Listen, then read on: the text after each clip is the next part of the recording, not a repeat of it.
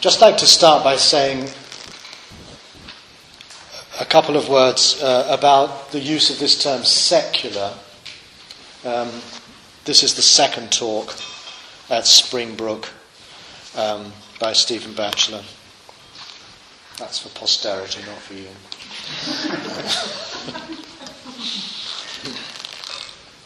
One might get the impression, perhaps in the light of what I've been saying about rebirth and so on, that secular implies that we're only concerned with this life, we're only concerned with this existence, which arguably would be not much different from a kind of hedonism.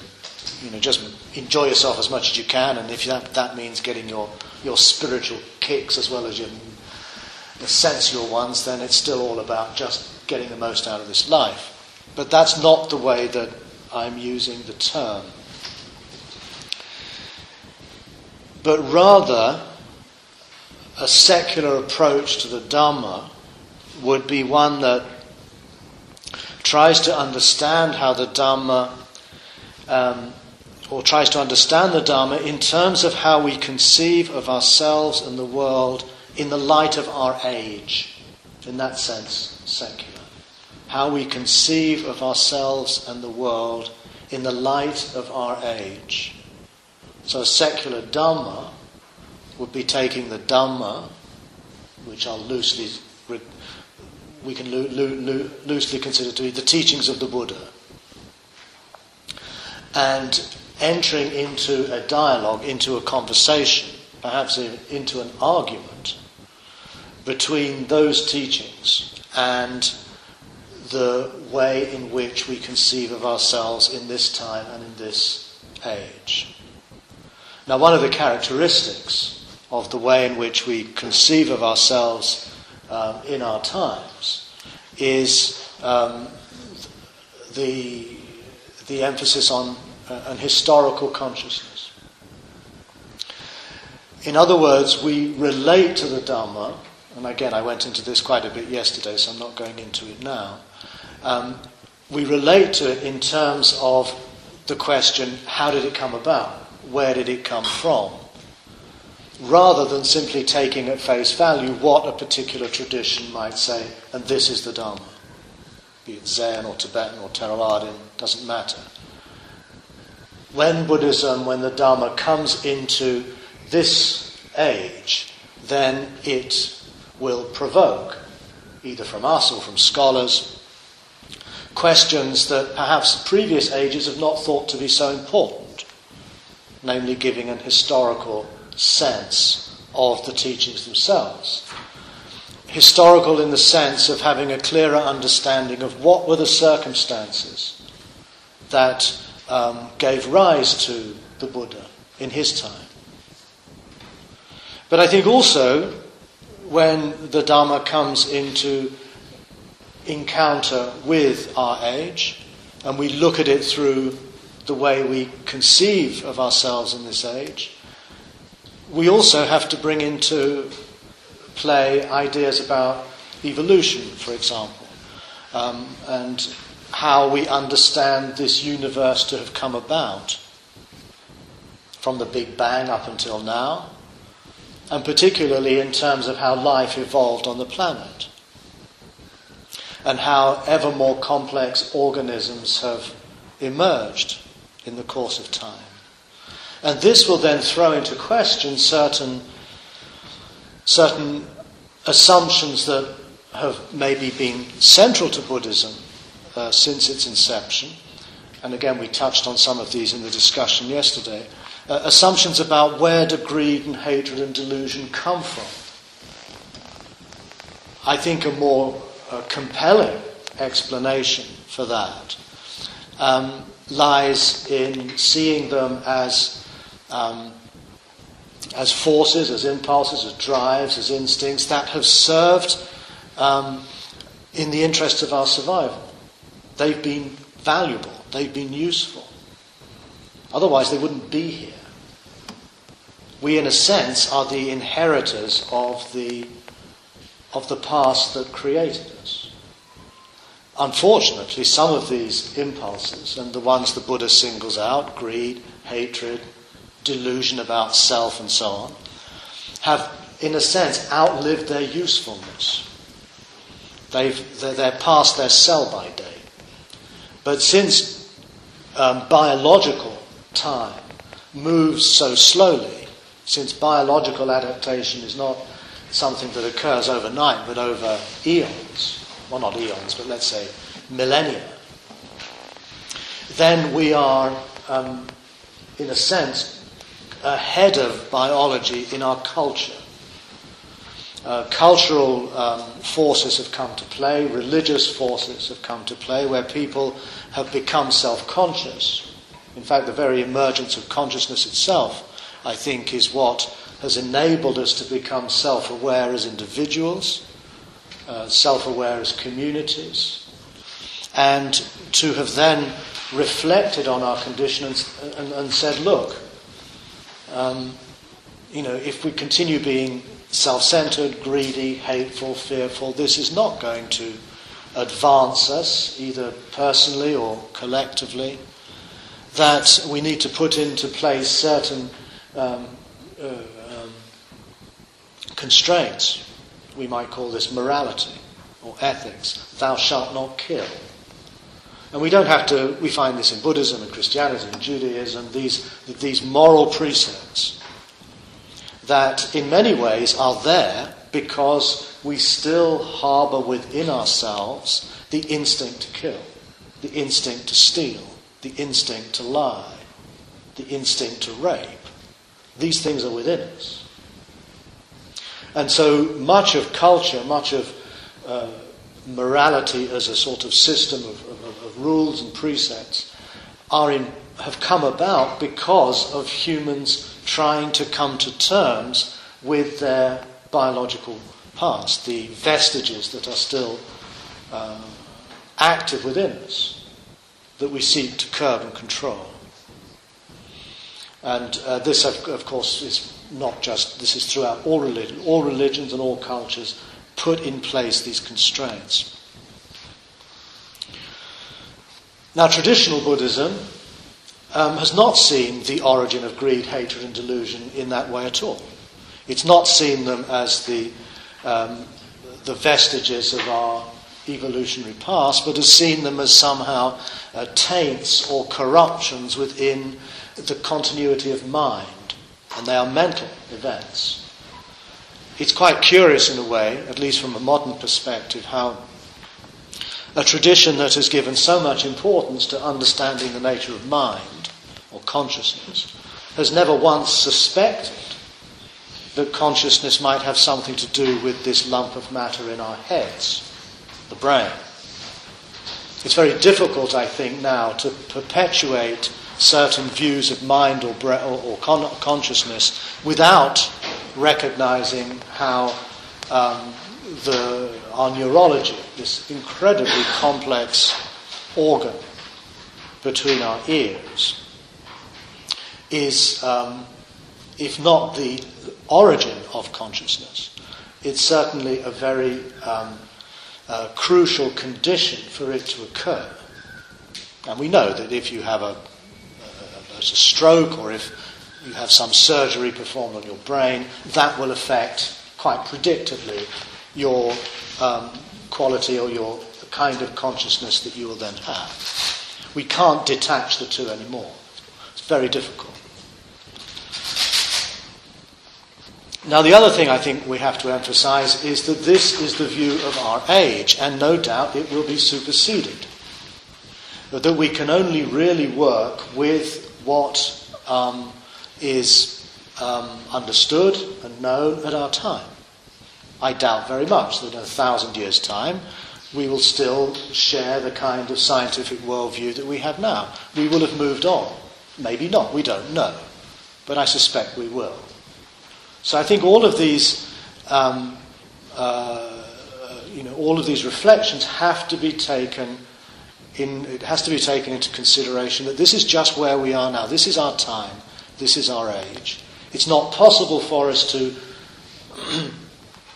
to project into a future what later generations might understand. We have to work within the kind of worldview that we have. And I think this was exactly the same for the Buddha. The Buddha's worldview, the worldview of 4th century BC India, assumed or took for granted certain basic ideas. And we looked at that again yesterday, the idea of rebirth, the idea of karma, actions which then drive something, a consciousness, a spirit, whatever, life to life. And also the idea that the aim of a human life, its telos, is the breaking free from the cycle of birth and death. Whether that's Brahmanism or Jainism or Buddhism, that worldview is held in common. And that's why I would say that it's not intrinsic to the Buddha's teaching. It's extrinsic. It's part of the culture under which Buddhism evolved. It's certainly true that after the Buddha, the Buddhists were very often at the forefront of refining and developing this worldview. At the time of the Buddha, you don't have, for example, the 6 realms of existence. The Buddha never mentions that. There are suggestions that there is a narak, a hell, suggestions that there are gods, ghosts, and so on. But at the Buddha's time, this wasn't formulated into a clear-cut strata of realms, which subsequent Buddhists developed. So Buddhism then also went into a great deal of theorizing as to what it is that gets reborn. The Buddha was not interested in that. In fact, as we saw yesterday, he felt that such questions were actually missing the point, that they failed to really address the actual situation at hand. And so the Buddha's teaching very notably, and I think very centrally, starts with the question of suffering. It doesn't start with metaphysical questions. It has no room at all for anything comparable to the idea of God.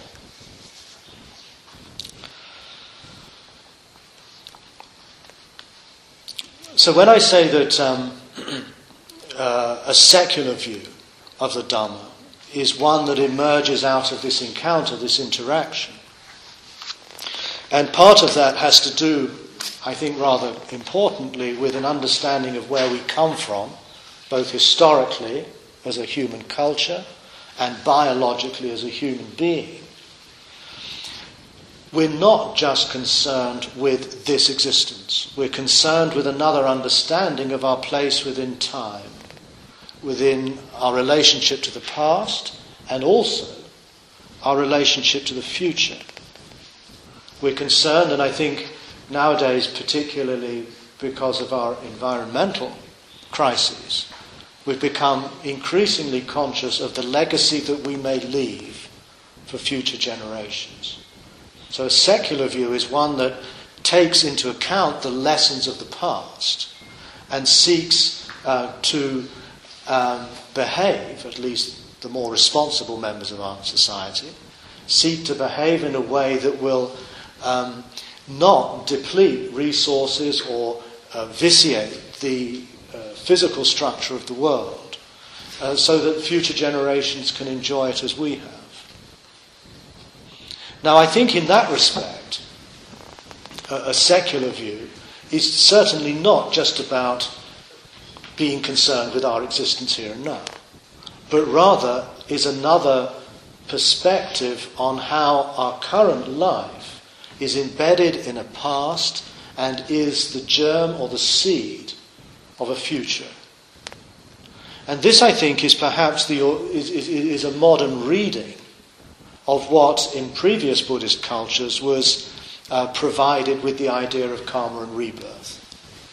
That rebirth, I think, if we could read it symbolically or metaphorically, but I don't frankly find that so terribly helpful.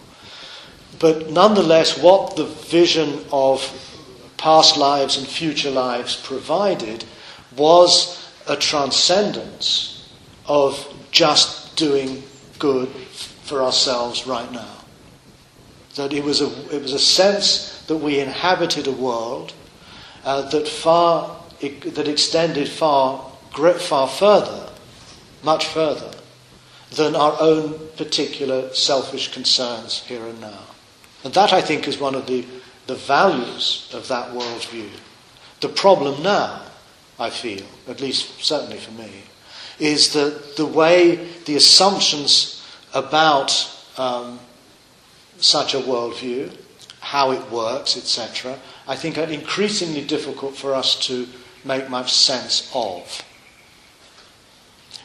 I don't find it impossible, going back to your question, Victor, that the Buddha believed in past or future lives. I don't think that's a problem, frankly. But even if he did, the objection to it would be that to believe that today gives rise to such enormous philosophical and empirical problems that I, for one, would simply not be able to make any sense of it. I don't want to get into the arguments of this, it's too complicated. But that to me is the problem. I think in the terms of our age, the question of rebirth is really an empirical question. If there is compelling evidence that it exists, then fine. I don't have a problem with it. There are, of course, as I'm sure most of you are aware, a small amount of research done in the University of Virginia which has collated stories of young kids who remember their past lives. That is the way to go. The problem with rebirth is that it's not so much a metaphysical claim, it's actually claiming to say something about the nature of the empirical world. That at physical death, something within the organism, the mind or whatever, will continue elsewhere. And if that claim is true, then it's it's not for Buddhists or philosophers to judge on it, but it is an empirical issue. It's a claim about the structure of the world we live in. And it should, in theory, be verifiable or demonstrable by empirical research. And that is being done. And I think if we are to pursue these questions, we need to do so on the basis of evidence-based science. Unfortunately, that is happening. I personally am very sceptical about it. And I also feel that even if it were demonstrated that there is rebirth, that would actually not get us very far anyway. Because the crucial matter is not whether there is a continuity of life in some way like that, but whether that can serve as the basis for the continuity of moral acts and their effects. Just to know that there's rebirth would not give us any demonstration that a person is reborn according to their moral deeds. And in fact, curiously, many of the instances found in Stevenson and other work actually don't conform to what a Buddhist would expect. A lot of people who remember past lives had a violent death. There's a very high correlation between having remembered dying in a fight out of fear and hatred, and then sometimes the kids claim to have marks on the body that show this. But from a classical Buddhist perspective, such people were very unlikely to have been reborn as human. We've got all sorts of problems. Another problem is that the average time difference between the death of the person in the past life and the birth of the person in the present life is 4 to 5 months. Buddhism claims that conception, that rebirth begins at conception. So evidence-based work like this may not actually justify or confirm Buddhist beliefs. Endlessly problematic, and I'm going to leave it there. Maybe we could have a moratorium on rebirth from this point on.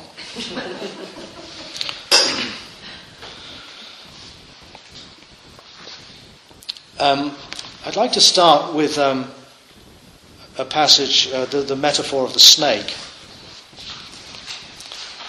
This is it's on page 6 in my version. I don't know whether your pagination corresponds to mine. It's after the raft. It's the metaphor after the raft. You'll see in the this text, by the way, maybe I should just say a few words about it. I call it source texts for secular Buddhism. And I've quite unashamedly drawn materials from the Pali canon that seem to be fruitful in terms of defining a secular Buddhism. I started with the Kalama Sutta, which has come as a great surprise to many of you. But then the next sequence of texts are all metaphors. We're not going to have time to go through all of them. We'll touch on some of them. But again, I feel that some of these parables and metaphors are very likely to go back to a very early source. This is again an argument that we find in Christian biblical analysis, and recently the same point's been made by Richard Gombrich, that the presence of parable and metaphor tends in religious traditions to go back to an early source. Whereas when the tradition evolves and develops its doctrines and its texts, they become less and less metaphorical. If you look at the Abhidharma, or if you look at, say, Madhyamaka philosophy or Yogacaran philosophy, the emphasis increasingly becomes on doctrinal and logical rigour, trying to explain things in rational terms. Less and less appeal to metaphor. What is powerful about metaphor is that it activates the imagination. Doctrine, as a rule, doesn't. If you read, Buddha Ghosha, the Vishuddhimagga, for example, you will not find that it activates your imagination a great deal. It's basically a text that's saying, this is what is true, this is what the Buddha meant, and this is why. That's doctrinal Buddhism. It's the same in all schools. You periodically get a text that suddenly metaphor reappears, and an example would be the Lotus Sutra. That's quite full of metaphor, but that's quite uncharacteristic. So the snake, metaphor works by taking something from the world of our everyday experience and then saying, what I'm saying, the Buddha for example, my teaching is like this. It's like a snake. It's like a raft. It's like an elephant. It's like a city. He's not describing his teaching. He's giving us an example drawn from our own ordinary experience of everyday things. We've all encountered snakes, possibly in Australia more than many other places. And he describes his teaching to a snake. And so as soon as we hear the word snake, that brings up in our imagination all of the feelings, our memories, our fears, our love of snakes. Suppose a man needed a snake and the English here is terrible, by the way, I really have to rewrite it. Suppose a man needing a snake, seeking a snake, wandering in search of a snake, saw a large snake and grasped its coils or its tail. It would turn back on him and bite his hand or arm or one of his limbs. And because of that, he would come to death or deadly suffering. Why is that? Because of his wrong grasp of the snake. So too, here, some misguided people learn the Dhamma, but having learned the Dhamma, they do not examine the meaning of those teachings with intelligence. This is panya, usually translated as wisdom, but actually I think intelligence is a better translation. They do not gain a reflective acceptance of those teachings. Instead, they learn the Dhamma in order to criticize others and win in debates, and they do not experience the good for the sake of which they learned the Dhamma. These teachings, being wrongly grasped by them, conduce to their harm and suffering for a long time. this is a very powerful image. And it's striking, and the Buddha is saying that what he's teaching can lead to your harm and suffering for a long time. If you misapprehend it, if you don't correctly grasp it, if you don't get it in the right way, it's not just, well, then you've missed the point, but actually it can have a negative effect. And again, the criterion that he uses is very similar to the criteria we found in the Kalama Sutta. That the value of the teaching is not to give you some kind of, some position, some theoretical view, some philosophical strength that you can then, as it were, augment your importance in your world and refute others in debate and become, as it were, a sort of rhetorician. And it's all about argument and being right as opposed to being wrong. But rather, it's about, well, he doesn't actually state it in so many words, but again, it has to do with, does this teaching conduce to your own well-being, your happiness, your fulfillment as a person? That's what matters. And again, I'm aware when I read this passage, and this passage is sometimes thrown back at me with the assumption that I'm misgrasping the Dharma. And maybe that's true. It would be arrogant to say that, I've got it right, those guys have got it wrong. But of course, in our rather intellectual and often quite heated world of views and opinions, it's very, very tempting or very, very natural in a way to assume that my view of this is better than your view. And one must always be careful about that. The Buddha is not interested in providing a dogmatic view that can be used to refute the views of others. Of course, we exchange ideas, we debate, we argue, that's just human. But we must be careful not to identify these teachings with a particular philosophical or religious position. They are primarily intended as a form of cure, of healing, of transforming our lives in ways that we can flourish in all aspects of our existence, not just in our views, in our opinions. If we look at the Eightfold Path, we find, of course, that it does begin with views, sammaditthi, right views, as it's usually translated. But we also find that the Buddha uses this word views in a very ambiguous way. He also has an expression, ditthigata, which literally means a person who has gone to views. But what that means is someone who is opinionated. There's a great danger sometimes that Buddhists suggest that the aim is to get rid of views altogether. That, I think, is clearly not the case. The question is to achieve what the Buddha calls sammaditthi. He uses the word ditthi, views, in a very positive sense. First step of the Eightfold Path. So we have to differentiate between what is a sammaditthi, which I would translate rather than a right view, which unfortunately the word right already raises the spectre of right versus wrong, which is how it's translated. The word samma doesn't actually mean right.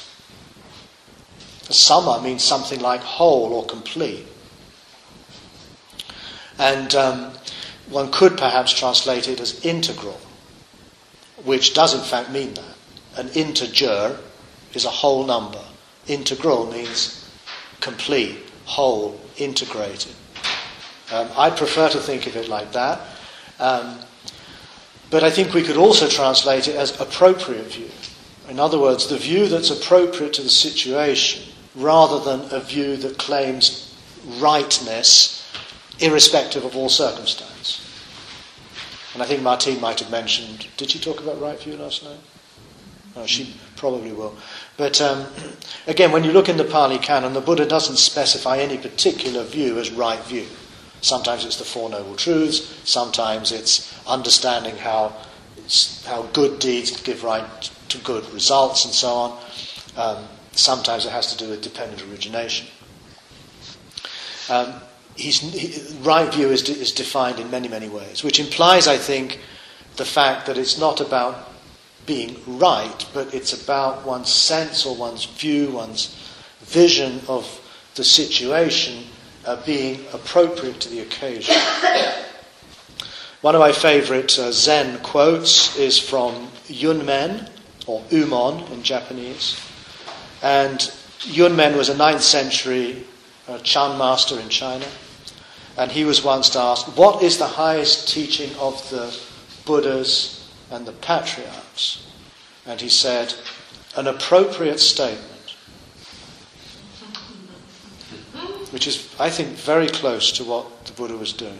An appropriate statement. In other words, what is the highest teaching is not some doctrine or some philosophical belief or some form of meditation practice that stands at the head of a great hierarchy of slightly lesser views.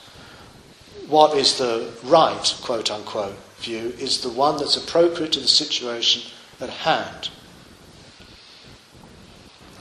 So the Buddha compares his teaching to a snake. In other words, there's something rather dangerous in this teaching, in a lot of these ideas. If we misapprehend them, if we turn them into dogmas, then they're going to swing back and bite us. They're going to actually they're going to strengthen the very thing that they were set out to cure.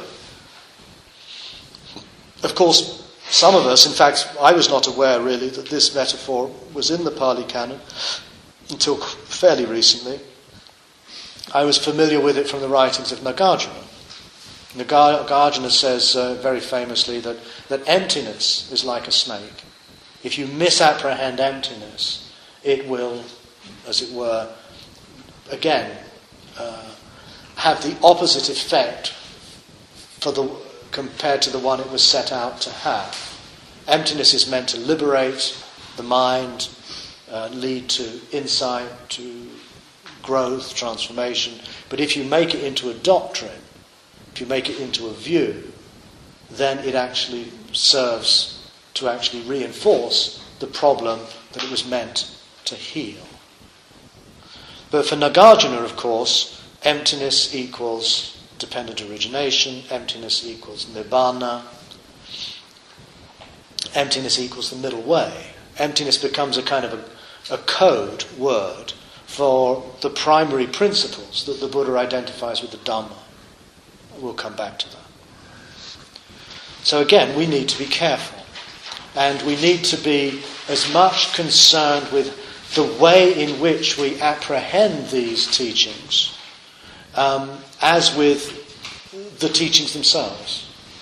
We need to be very alert to how we can misconstrue these things, not by necessarily getting it, the information wrong, but by holding them in a way that serves primarily our own self-interest, perhaps vis-à-vis others, rather than seeing them as tools to work a certain effect. Now, what I want to consider now, and I think maybe every day I'm going to try and introduce one of these metaphors. I want to go back to a question that I think might help us to understand the approach I'm taking. And that is that what I've become interested in doing is to differentiate those teachings of the Buddha that cannot be derived from the Indian culture of his time. As I mentioned yesterday, you find in the canon passages where the Buddha, in a sense, is not really differentiating himself from perhaps any teacher, a Jain or a Brahmin, particularly concerning the quality of one's actions now will determine the effect of your existence after death. The basic moral template. Very often the Buddha uses that. But precisely because it can be derived from the culture that was already in place, we can put it aside respectfully, in brackets, to one side. This is not something that is unique and distinctive to what the Buddha was saying. And I find that this method has been quite fruitful, actually. It allows us to put aside quite a lot of the material we find in the early canon. And what is left over will stand out more clearly as what is original and distinctive in the Buddha's teaching. Now, I've written on the board 4 points that I don't think you can derive from the pre-existing culture. And I'm going to basically spend much of the next, our remaining time together looking quite closely at these particular points. But I probably won't go much into my points. I've distinguished them also in terms of their function within the teaching. The first one is the principle of the Dhamma, which is conditioned arising, or paticca samuppada, dependent origination, a conditionality, however we translate it. It's difficult to find the right word in English. Contingency. That's the principle. And you do not find that principle articulated in, as far as we're aware, the pre-existing culture of India. Then the Buddha describes a process, and that process is embodied in the teaching on the Four Noble Truths, the first sermon. Then there is a practice, and this is the practice of mindful awareness, which again you don't find in the Brahmanic or the Upanishadic tradition.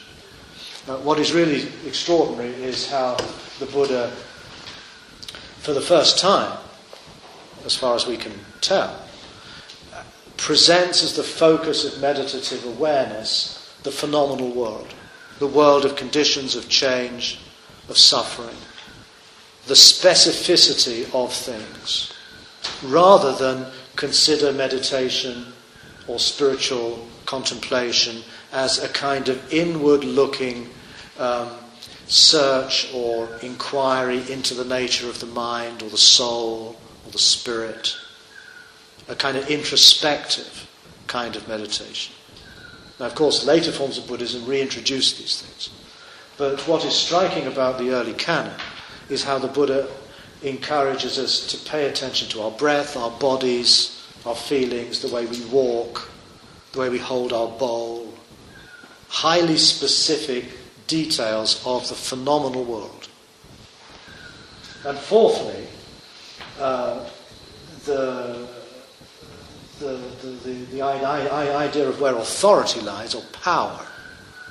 The Buddha again encourages quite explicitly a path that leads to self-reliance and autonomy, rather than deferring endlessly to the authority of a guru, the authority of some sacred text. Instead, he is presenting a practice that leads to increasing self-reliance, independence and autonomy.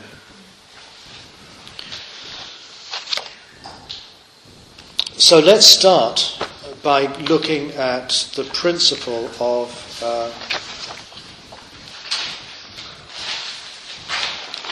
conditioned arising. And this comes under the heading in my text of conditioned arising. It's page 20 in mine. Mara, not self after that. There we go. Oh, this page 20 in Victor's. It should be. Is it true? Someone wrote to me once saying, my pagination doesn't work. I ordered them. Oh. And I think, did I send them out as a PDF? Yeah. Oh, thank you, Victor. Gosh, you're a saint. You've freed lots of minds from lots of confusion in that. Okay, so let's just go through some just two or three of these passages here. Condition arising. Okay, I think for me a very central text here is in Majjhima 28. This is actually in the mouth of Sariputta rather than the Buddha, although Sariputta claims it's something the Buddha said. But unfortunately, we don't actually find this passage in the Buddha's mouth. One who sees conditioned arising sees the Dhamma. One who sees the Dhamma sees conditioned arising. This to me is a very, very central point. There's an exact equivalence between the Dhamma and conditioned arising. There's a very fascinating resonance with this in the Samyutta Nikaya 3.120, which is the next section. Why do you want to see this foul body, Vakali, the Buddha says? One who sees the Dhamma sees me. One who sees me sees the Dhamma. So there's an identification of the Buddha, the Dhamma, and conditioned arising. Now this, of course, is very much the tradition in which I was trained in the Gelugpa school of Tibetan Buddhism. This is, I think, in fact, the teachings of Tsongkhapa, which come through Shantideva, Chandrakirti, Nagarjuna, remain very, very true to this principle.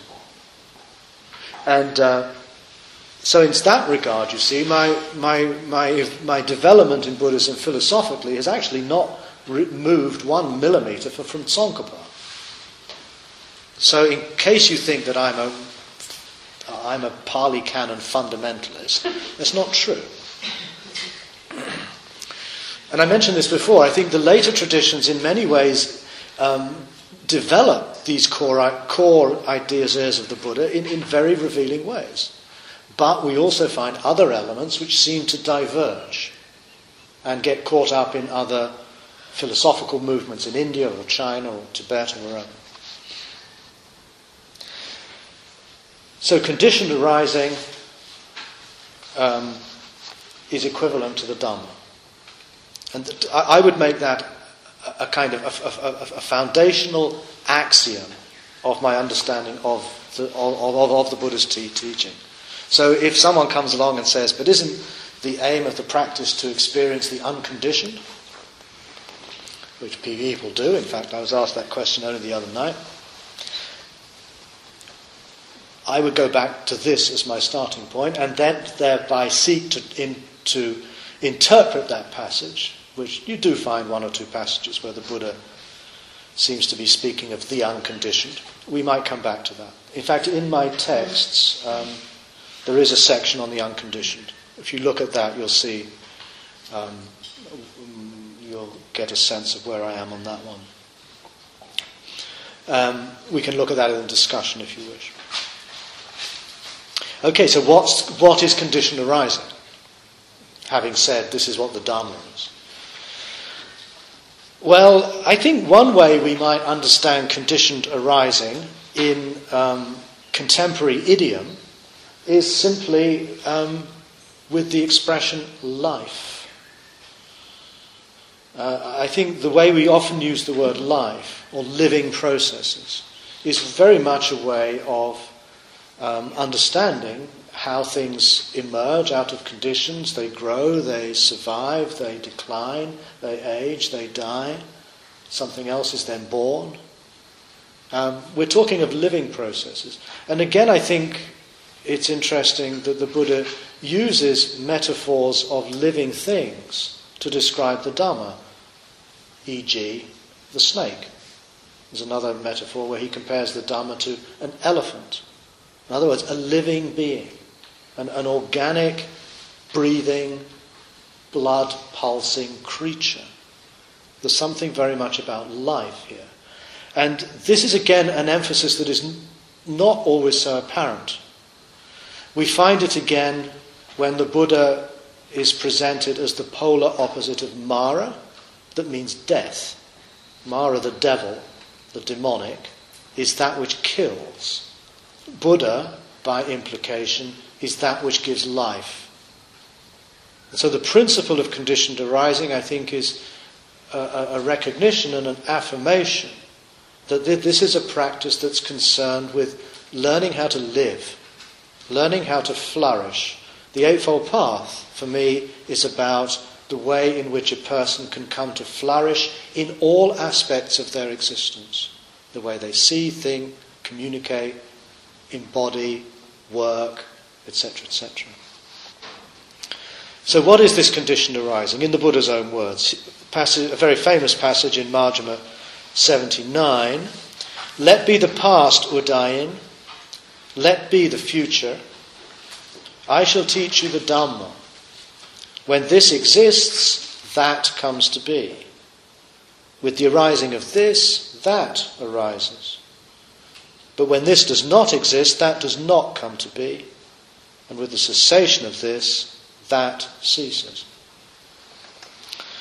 I mean, this is clearly what we would nowadays call simply the principle of causality. If certain conditions are present, then that will likely give rise to certain effects. If those conditions are not present, then those effects won't arise. Now again, it sounds very simple.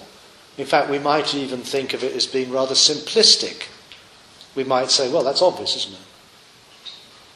But what the Buddha's, I think, getting at is that although intellectually it might be obvious, we haven't internalized that insight in a way that it makes a radical difference in our own lives. You see, we have to be careful here. The Buddha is not claiming in this statement to be giving us some precise description of the nature of reality. It's not an ontological statement. Do you know what ontological means? It means to do with what is. Ontos in Greek means to be. Ontological is basically saying, this is the way things are. This is the way things exist. Unfortunately, the ontological assumptions often filter into translation. Like one very commonly translated phrase in the Pali canon is, and you see things as they really are. Keep hearing this. It's yata bhutang. But bhutang doesn't mean to be. It's not that there are plenty of words in Pali for exist, sat, for example. And you might think that when you read in English and the arhat or the meditator sees things as they really are, they're actually seeing the nature of reality. When you look at the Pali term, yata bhutang, the word to be, to exist, is just not there. Instead, bhutang means to arise. It means to happen. It means to come about. What it means is the person sees things as they come about, sees how things arise, how things happen, not what they are. You might argue that that's a rather semantic point. I don't think it is. I think it's rather a crucial point because the Buddha's not trying to describe the nature of reality. And this passage admittedly could be taken in that way. But he's basically giving us a principle on which we can then act. In other words, the whole of Buddhist practice is about creating the conditions in our lives that will give rise to well-being, to insight, to compassion, to values. And at the same time, to not give rise to conditions that cause confusion, greed, hatred, pain. It's pragmatic. This is not a description, it's a prescription. We could think of this as a kind of secular Buddhist slogan. The Dhamma is not descriptive, it is prescriptive. In other words, it's not telling us what is, it's telling us what to do. And this is a theme that will come back again and again. I think it's extremely important. I think most Buddhist traditions reflect this. I mean, with the great emphasis on practice, for example. It's basically saying what matters is your practice, not your beliefs. But this often becomes rather confused and blurred. But I think when we look at conditioned arising, we must try to get it out of our heads that this is a description of how the world is. It might be, who knows? But that's not the point the Buddha is trying to make. And this actually might be a good example of misapprehending the snake. We think of it as a description of reality rather than as an instruction to do something. And I think we can apply that principle, that's why I call it a principle, to everything within the teaching. Everything. Not just in this particular regard. And I think we have to be careful when we use terms like Buddhist philosophy, which we often nowadays think of as a kind of an attempt to give a rationally coherent account of how things are, but rather to think of philosophy as it would have been thought of by Socrates, by the Hellenic philosophers, even Aristotle, as really about something to do, a practice, a discipline, an exercise that will actually make a difference in the quality of our life. And finally, let's just look at this passage here. This is from Digha Nikaya 15. This conditioned arising is profound and appears profound. The Buddha is actually responding to Ananda. I should have kept the preceding quote, because Ananda seems to say something like, I can't remember now, but something the opposite of that. He says it's simple and easy to understand. Okay, there you go. Exactly, that's right. This conditioned rising is simple and easy to understand. Now that's the impression you might get from when this is, that arises, right? When that is not, that does not arise. It's, oh, duh, yeah. Right, if we have an egg, get chicken. Don't have an egg, don't get chicken. Okay, got that. What's the next teaching? Yeah, good, I'm glad you remember that. And the Buddha says, not at all, mate. This condition arising is profound, and it appears profound. It is through not understanding, not penetrating this Dhamma, that people have become like tangled balls of string. Wonderful image. Covered with a blight, a disease. Tangled like coarse grass, which sounds like a bit of a repetition of the first one. Unable to pass beyond states of woe, ill destiny, ruin and repetition.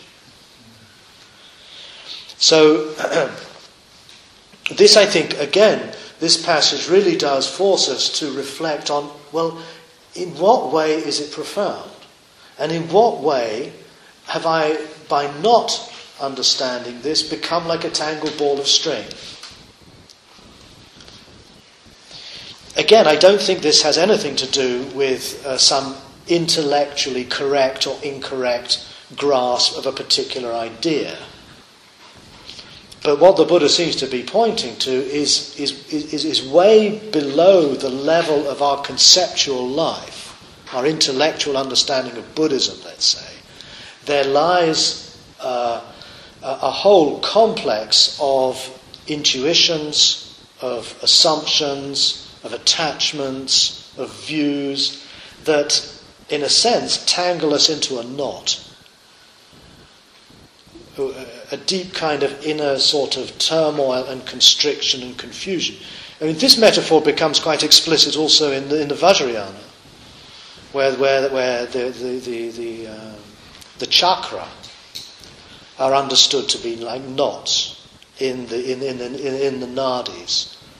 I mean, in the sort of New Age version of the chakras, they're kind of groovy and hip and cool and sort of related, having good sex or something. But the way they're understood in Vajrayana Buddhism is these are actually the knots within our kind of subtle body. And I think it's a powerful metaphor.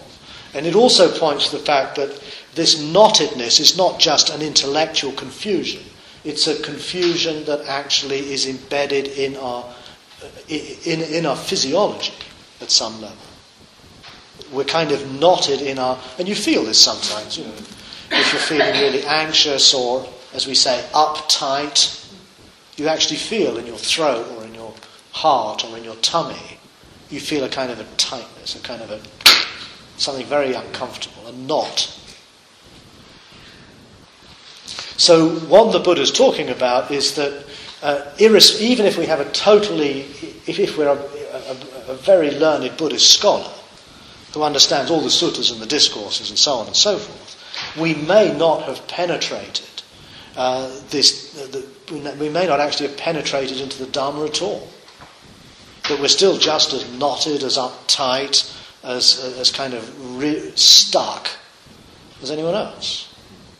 So again, the conditioned arising and the understanding of it has to do with putting into effect disciplines, in particular, of course, meditation, but also ethical contemplations and many other considerations over time.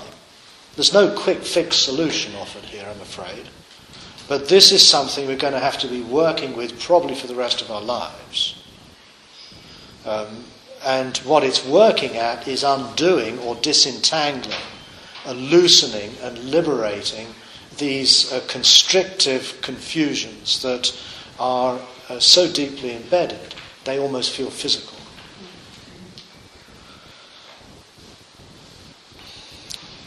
And again, I think this is one of the reasons. I think practices like yoga and Tai Chi are actually good because they do, in a sense, make us much more conscious of some of these knots of energy. Not that I practice yoga, I'm afraid.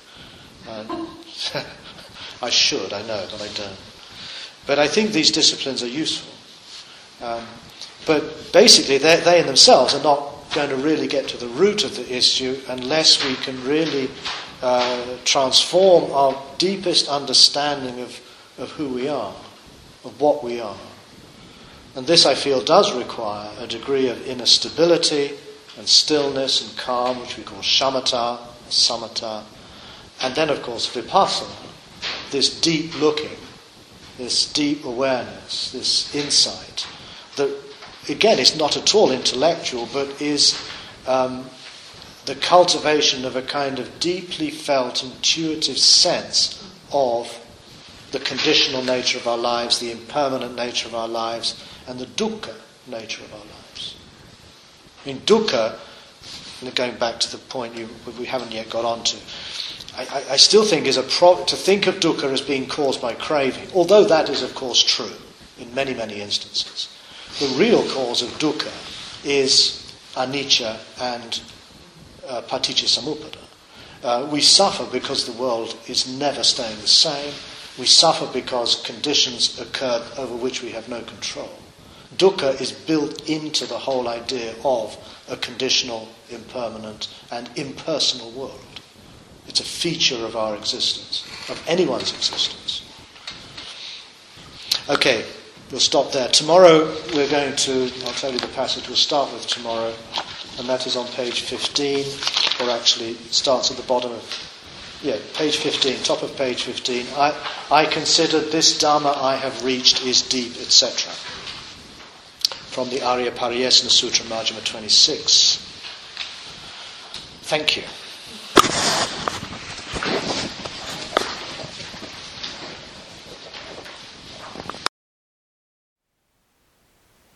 Thank you for listening. To learn how you can support the teachers and Dharma Seed, please visit dharmaseed.org/donate.